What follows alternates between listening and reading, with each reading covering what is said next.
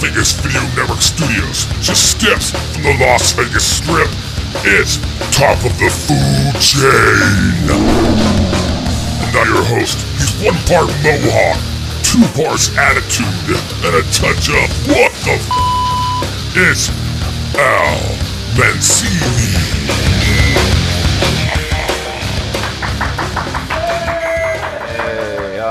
Thank you so much.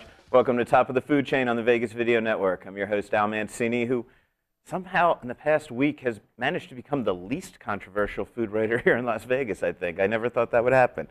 So we'll see how long that lasts. And if you don't know what I'm talking about, a lot of feuding going on here in Las Vegas. People at Eater.com yelling at people. And of course, John Curtis on last week talking trash about guys like Brock Radke. And today's guest, I'm today's host, Max Jacobson. So there was some trash talk happening last week. Max is here. He'll be mostly talking about food and his recent trip to London and to Paris. But he's also going to respond to John Curtis, hopefully. Hopefully I can get some controversy out of him as well today. So all of that is coming up in just a minute. But first, before we get into anything else, you got me following that light there, Jacob. I'm sorry. Before we get into anything else, I need to once again thank our great sponsors at Bread and Butter. Chris Herron and everybody at Bread and Butter, probably the coolest bakery here in town. Great place to go for lunch, for sandwiches. Get the bagels if you're up early, or go late and get them half price or whatever they do. They always have good deals on the leftover bagels at the end of the day. And tell Chris and the crew that I sent you. Okay. In the meantime, you're on the Vegas Video Network. You can see all the programming here at vegasvideonetwork.com. Roku, YouTube, iTunes, everything is just about everywhere. Hopefully, however, you're watching live. And if you are watching live, now's the time to get into the live chat room, where you can ask any question you want of either myself or Max Jacobson. Again, topics mainly are going to be about food in Europe, but also trash talk. So if you have anything to say about any of them, please get into the chat room right now. You can email questions for future shows to food@vegasvideonetwork.com.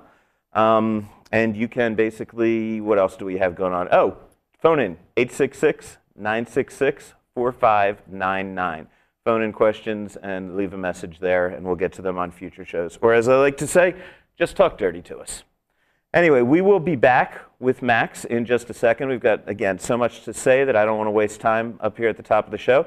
So let's get this message out of the way, and Max will be right here. Traditional media believes that after about 3 minutes, you'll tune out. Most Vegas media companies think if it doesn't jiggle, you won't tune in. At the Vegas Video Network, we think both are wrong. The Vegas Video Network is the first and only live online broadcast network that specializes in insider news and expert views about Vegas. We combine great storytelling with the ability to watch when and where you want on your computer, mobile device, or television. Discover the real Las Vegas. Visit vegasvideonetwork.com.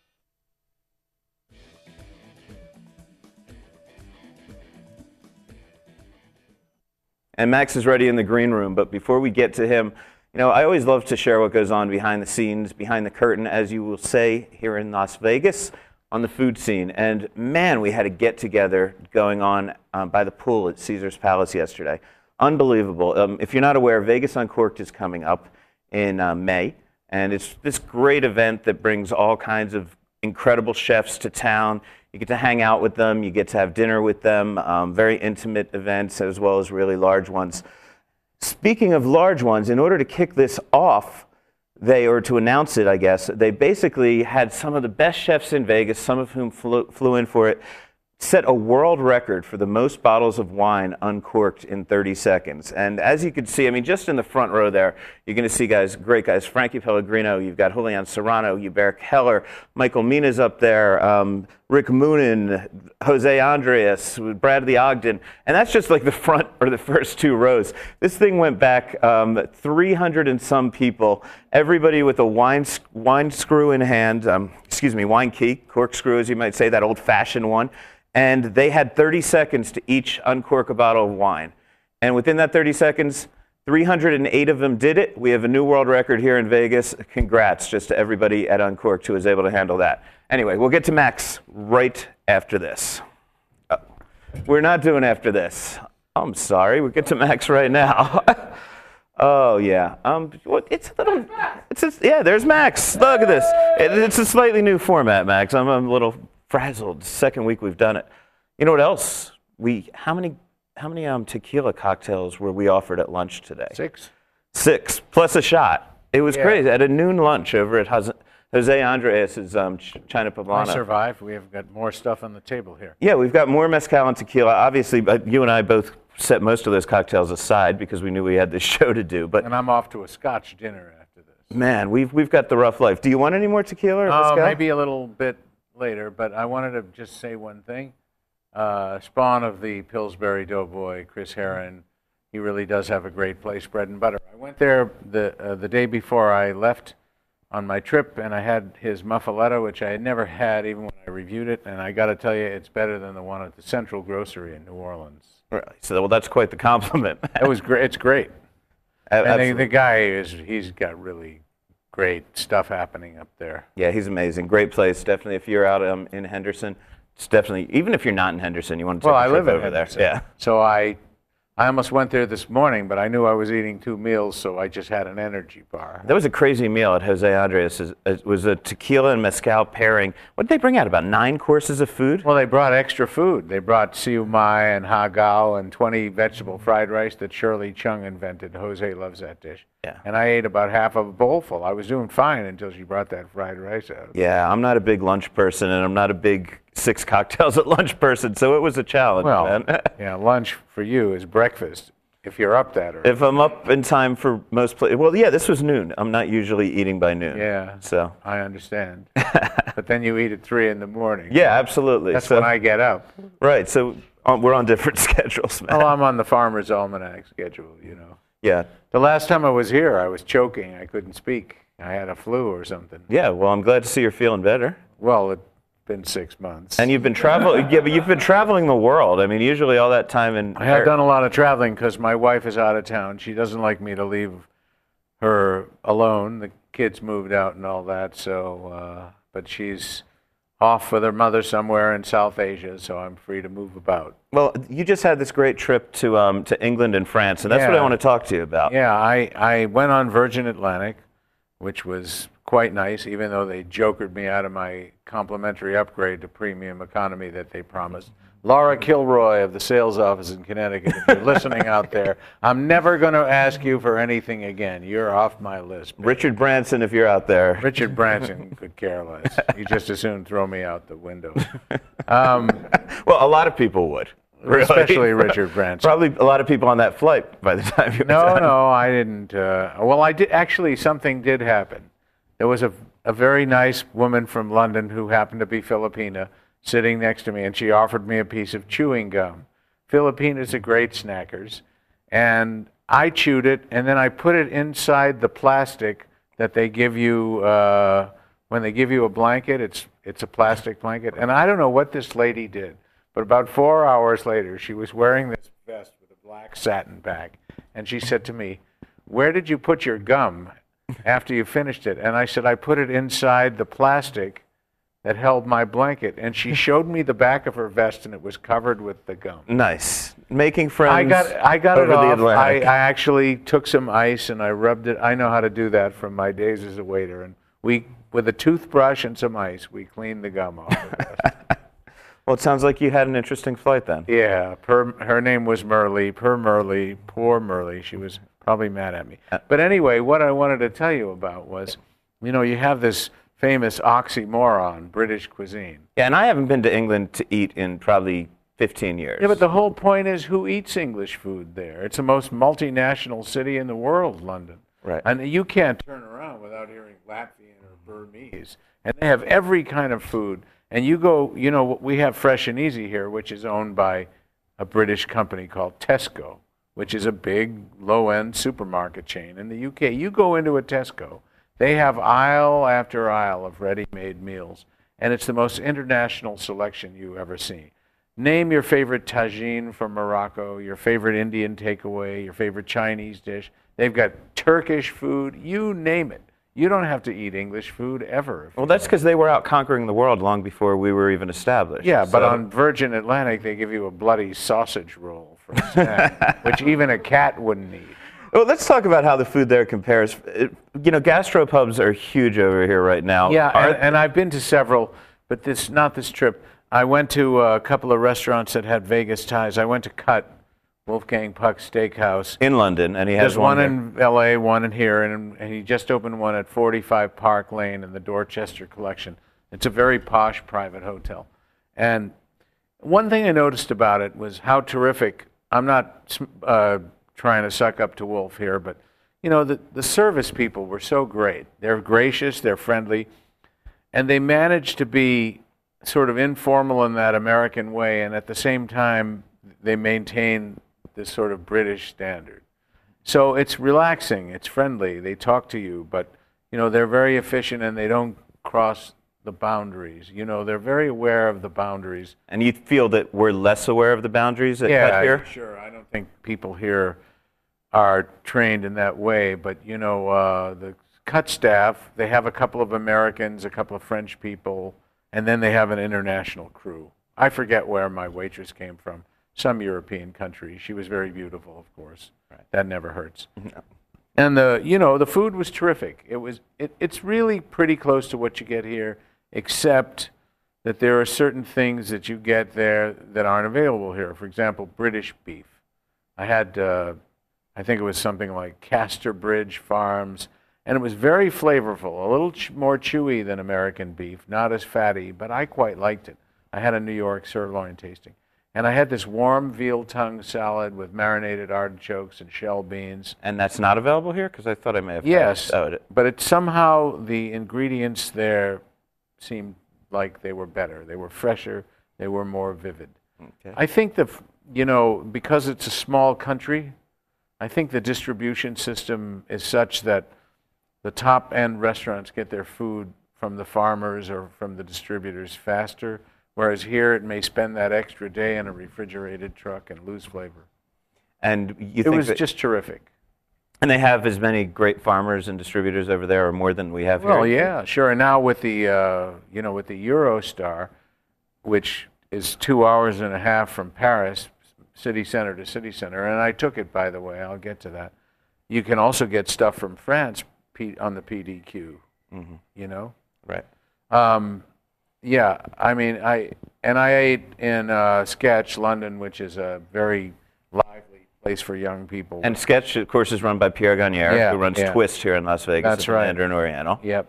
And Pascal Sanchez, the chef from Twist, recommended I go there. It's very inexpensive. I spent very different than Twist. There. Twist is very expensive. I got a little bit of a discount from the GM, but I ended up spending £50 only, which is about $78 for two. We had two main dishes and we shared an appetizer. And I had a little crepinette of lamb, 48-hour slow roasted lamb, not ram. Ram. That would be good too. Yeah, I wouldn't mind a roast of ram.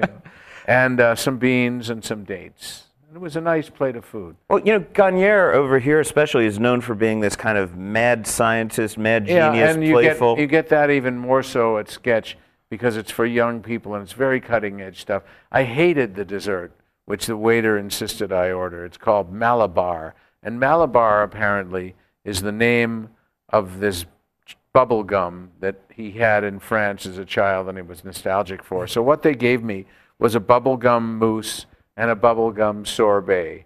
So the waiter came over. He was a Tunisian guy, a Francophone guy called Mohammed. And he asked me, well, how I liked my sorbet, and I said, I can only think of one word in French for it. And he said, what's that? And I said, gerber, and his face fell. Gerber in French is the verb to pile up, but it's slang for throw up, like or lurch or something. Okay. So when I said that, he just kind of took a powder. Well, but it is kind of cool. What's cool, though, to hear you say is because when we get that kind of food, that kind of crazy, food over here, you really do have to spend a couple $100s a head to get it. So it's kind of cool to know that, in England, where I always hear things are so expensive, you can get a taste of that kind of playfulness, craziness. Well, no, it's not that expensive there. No, that's what I mean. It sounds like you could get it a lot less expensive. Well, there's a chain. There's one at the airport that I quite like called Apostrophe. It's a soup and sandwich place. And it's about $10 to eat there.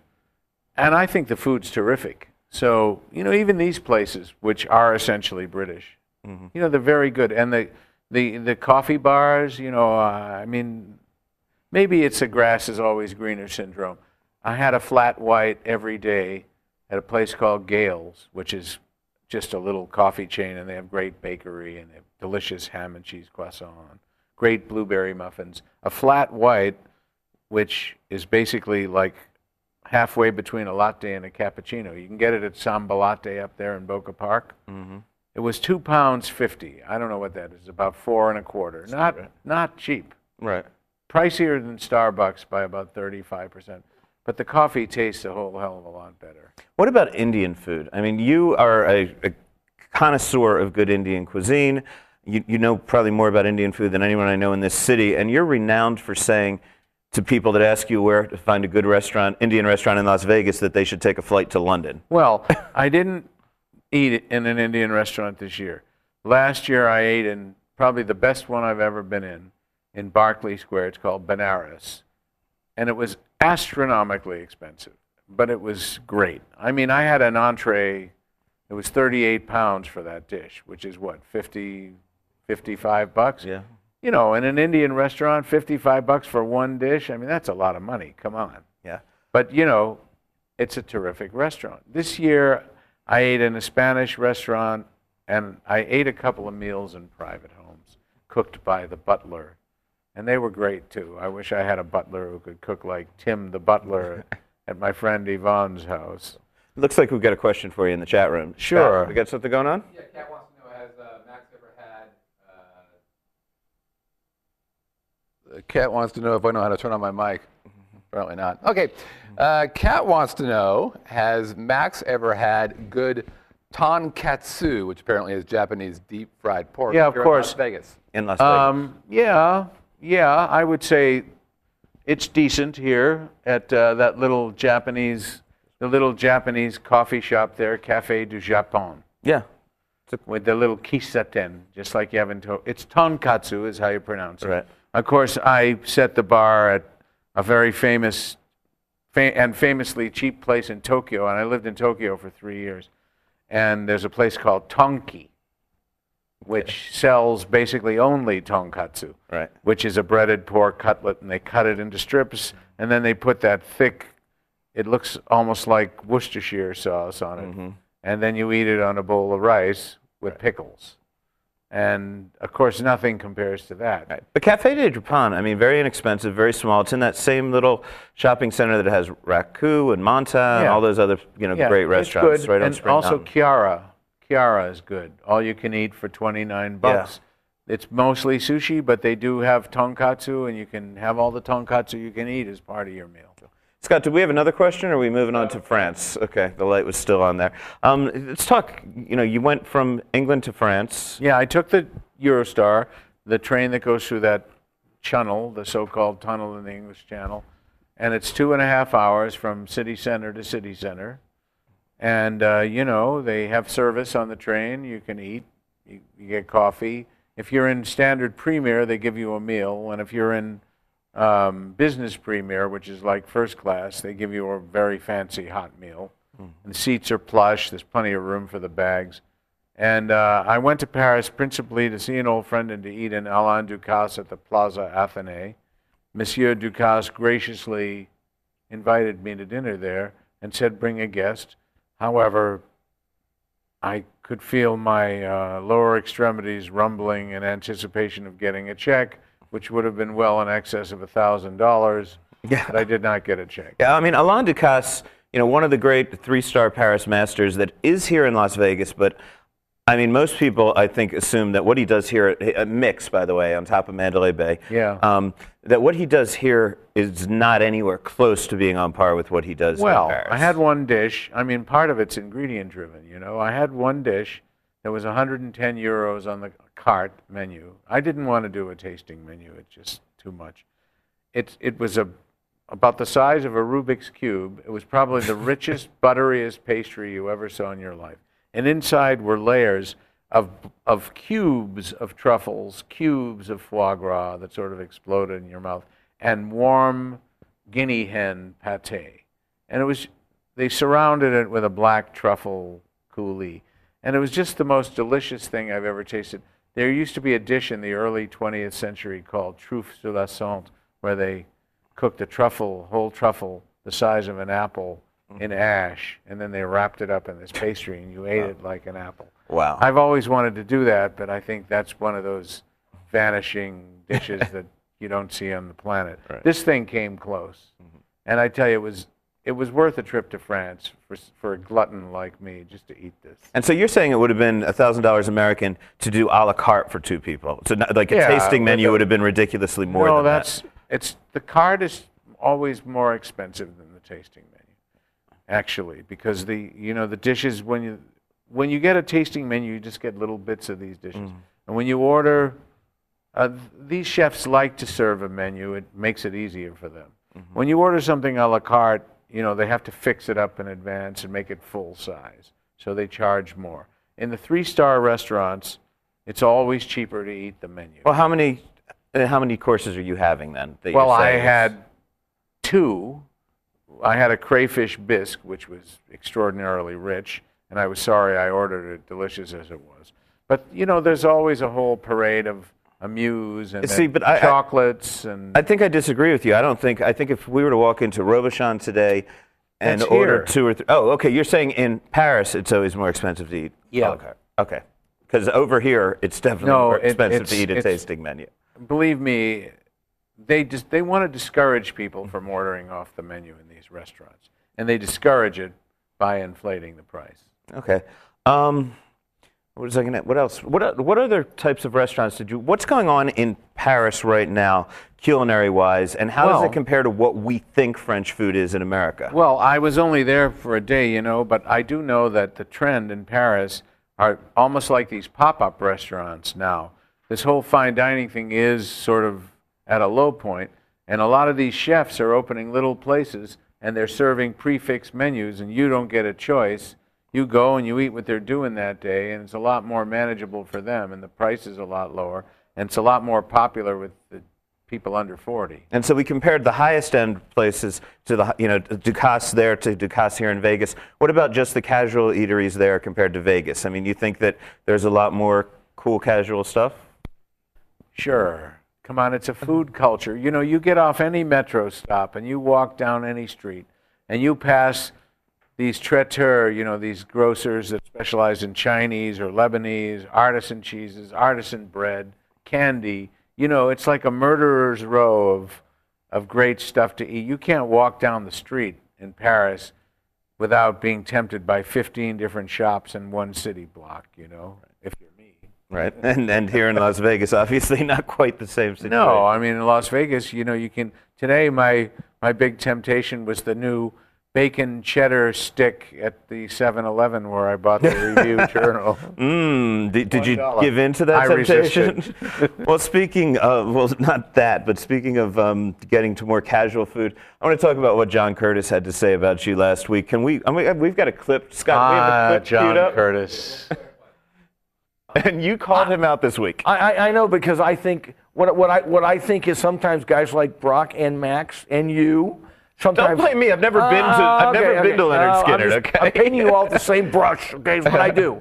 I think what they do is they get lazy. They go there. They get the PR schmooze, and then they end up going, hey, this meat is great. And here's what they told me. The owners went all over America looking for the best barbecue. And Chef, Joe Doblovich is, committed to great stuff. It's just a big PR blowjob. They buy it hook, line, and sinker.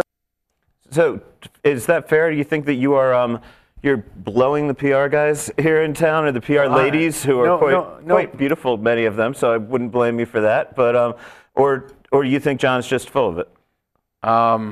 Well, first of all, John did spend a good part of his younger life in the South, and this is his opportunity to pull rank. He's a Southerner. Ergo, he knows more about barbecue than anybody who isn't a Southerner. Okay, we'll let him have his jollies there. But, I once characterized John the way Johannes Brahms characterized Camille Saint-Saëns, a talented amateur. But I'm going to amend that. Now I'm going to characterize Curtis the way Mussolini characterize Adolf Hitler, a mad little clown. Okay. Except that, Hitler at least had one ball. History did record that. So, as far as John is concerned, he's an insecure little guy, but I love him. Okay. Well, yeah, this is going to be fun going back to work on the next edition of this book. I don't know how I'm the only one staying out of the fights the past couple of weeks. Oh, we talk shit about you behind your back. Oh, I know that. Well, as I've always said, you put any two of the three of us, Max, John, and myself, you put any two of us in the room, we will talk shit about the third. I mean, that is just a given. Sure, why not? Absolutely. That's what we do to amuse ourselves. Yeah, but I mean, as far as he did say also, and you didn't air this, that I knew nothing about barbecue. We aired it last week, right? Yeah, you said you don't know anything about barbecue, and you. Okay, and that may be true. Although I have been to every good barbecue place in the entire damn country, but that doesn't mean I absorbed any of it, of course. American food is not what I really push in terms of being my specialty. Everybody knows I'm more about Asia, and when I was at the LA Times. When I wanted to say something about French food, there were like 5 people there who slapped me down. How dare you have an opinion about French food? You write about Japanese food. Right. I'm like, okay. So everybody wants to compartmentalize in our field. And John's thing is, France and barbecue and whatever else it is. And I'm sure he does know a lot about it. I really do. You stand by your praise of Leonard Skinner barbecue? Well, look, I have to tell you, the owner's a friend of mine, and they brought me in there before they opened, and they had the guy from Kreutz Market here in Lockhart, Texas, which is like the holy grail of barbecue. And I've been there. They have Smitty's and all these other places. And they're all very good, of course. And I don't know, the concept probably doesn't travel that well. I probably didn't get the most unbiased view of it with the barbecue master there from Texas and the owner fawning all over me and whatnot. But I like the guy, so I cut him some slack. Call me corrupt, but don't call me ignorant. Ignorant, yeah. Corrupt, but never ignorant. Well, no, sometimes I'm ignorant, but I have a pretty good handle on. I'm just barbecue. trying to figure. We're in an election year, and I'm trying to figure out whether that would play as a good motto. Call me corrupt, but never ignorant. Yeah. Which would be or I'm ignorant, but I'm not corrupt. Which would be the Republican, and which would be the Democratic? My brother's running for Olympia Snow's Senate seat in the state of Maine. Really? So anybody out there in Maine? What's your brother's name?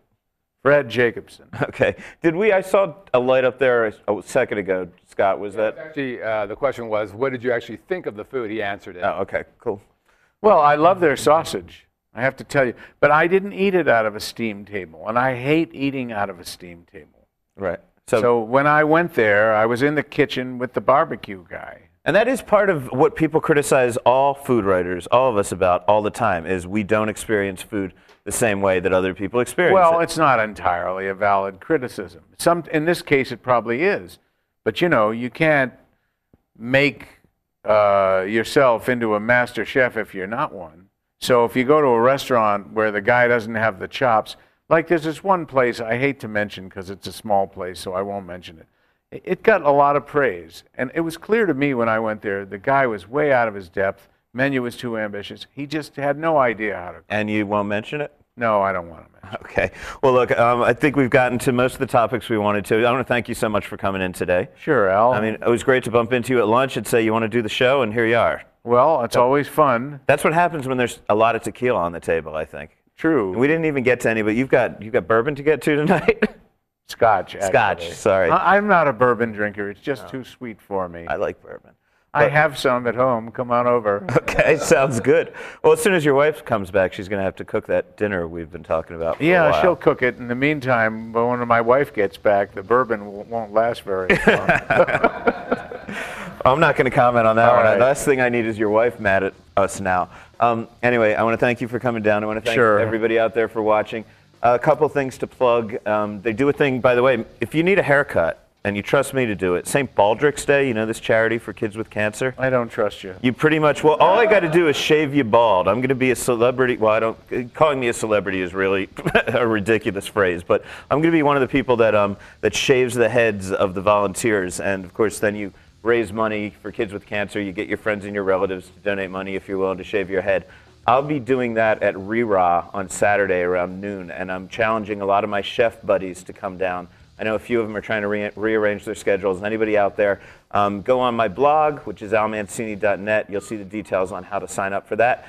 And, you know, I mean, there's no point in me shaving my head. I already look as ridiculous as I possibly can. So I'll be shaving other people's heads for St. Baldrick's Day on Saturday.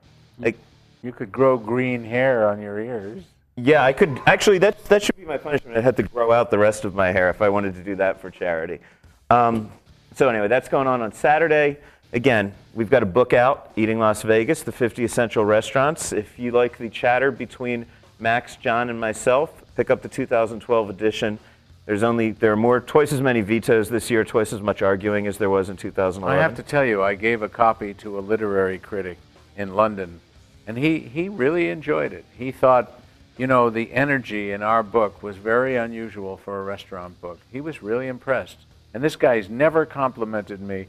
When he lived in L.A., he never complimented anything I ever wrote at the L.A. Times. Well, that's good to hear. Very good to hear. He really did like the book. Cool.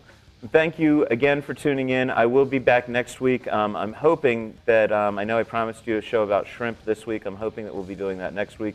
But again, in my life, nothing is ever certain, so just tune in and find out. You have anything that we need to plug? Of course, read your stuff at Unica Home or Unica World? UnicaWorld.com and in 7 Magazine. 7 Magazine, of course. Always write great stuff over there. Thanks. Thanks a lot for watching. We'll see you next week. Okay.